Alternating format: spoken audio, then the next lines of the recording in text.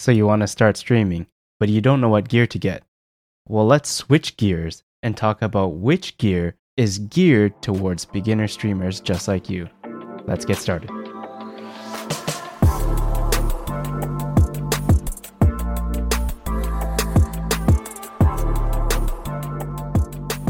Okay, so you're ready to start streaming, and here are two pieces of gear that you absolutely have to get. I will not compromise on it.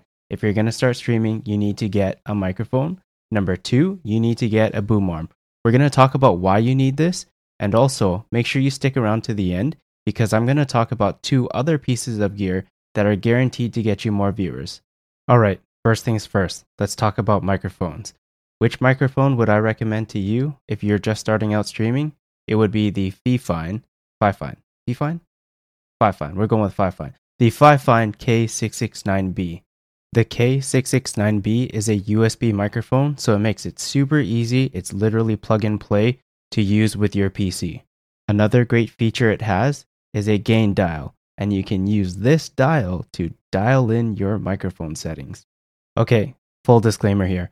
I've never used this microphone myself, but I did listen to a lot of sample recordings with it, and for a $26 microphone, yes, you heard me right, $26 microphone, it sounds really good. That's why I'm recommending it. Okay, the next thing that I said I wasn't going to compromise on was the boom arm, and here's why you need it. Having a boom arm is great for getting the microphone placed properly, which is about a fist length away from your mouth. Proper mic placement is really important for making sure that you can keep your gain setting down as low as possible. This is advantageous for two reasons. Reason number one, you won't sound like you're in a big, echoey room.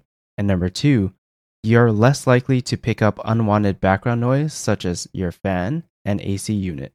And when you're done clicking heads, you can just simply move it out of the way and enjoy your setup in all its glory. Okay, so we talked about the two things that I said you absolutely need when you start streaming. Again, we'll recap it. You need a microphone and a boom arm. But I told you that we're going to talk about a couple things that will guarantee you to get more viewers. And that first thing is a camera. The reason why I recommend you get a camera is there are some viewers out there like myself who prefer to watch streamers who have a camera.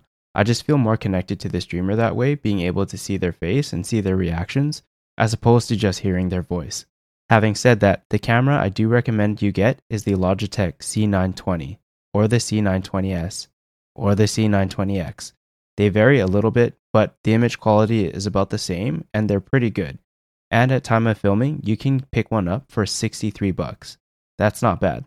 And if you really want to save some coin, check out the used marketplace, because you can probably pick one of those up for less than half that price. Probably around $25. I may or may not be recommending you take advantage of people who started streaming and then quit. But it's the truth. There are lots of streamers out there who started streaming and then it didn't work out for them and then they quit and now they've got streaming equipment that they need to get rid of. Or there's people who got forced back into the office when they were working from home, and when they were working from home, they picked up these cameras. Anyways, if you are going to commit to getting a camera for your stream, I do recommend that you get a couple of LED panel lights to pair with your camera. Lighting will help any camera look better, and it's so powerful that decent lighting with a cheap camera will give you a much better quality video than no lighting with a very expensive camera. When I started streaming, I bought a really cheap off-brand webcam off of Amazon, but I bought a pair of LED panel lights from a brand called Neewer. I'm sure you've heard of them.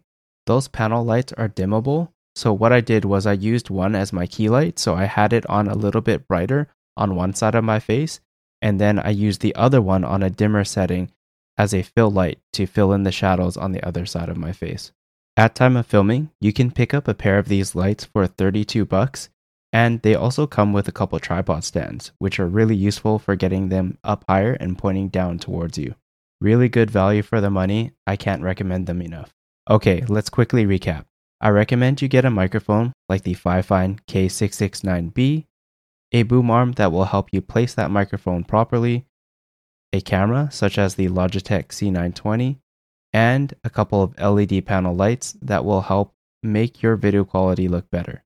To make things easier for you, I'll leave links for all the products I recommend in the description box or the show notes of the podcast. These are not affiliate links, they're there simply just to make things easier for you. But before you go anywhere, let me recommend to you something that I still use to this day ever since I started streaming, and that is Touch Portal.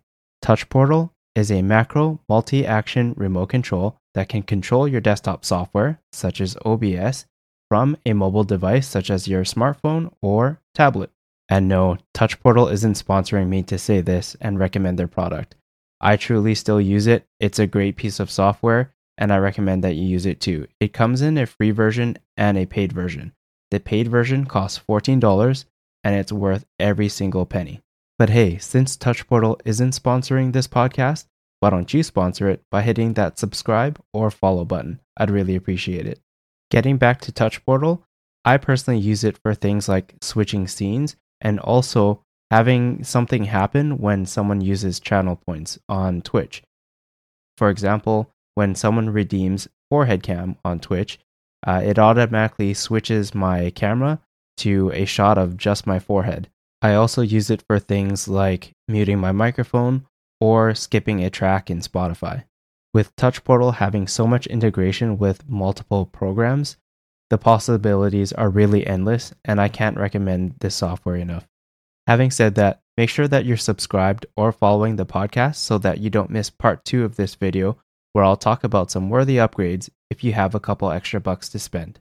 But for now, make sure you check out the full playlist of podcast episodes that have already been released. Thank you for joining me in this episode. I can't wait to see you in the next one. Once again, this has been the Small Streamer, Big Dreamer podcast. I'm Dangles. You're awesome. Keep dreaming big. If you made it this far, thank you so much for being here. I truly hope that you found value in this episode. It would mean the world to me if you rate and review the podcast. It'll let me know how the podcast is doing and hopefully reach other creators just like you. Once again, this has been the Small Streamer, Big Dreamer podcast. I'm Dangles. You're awesome. Keep dreaming big.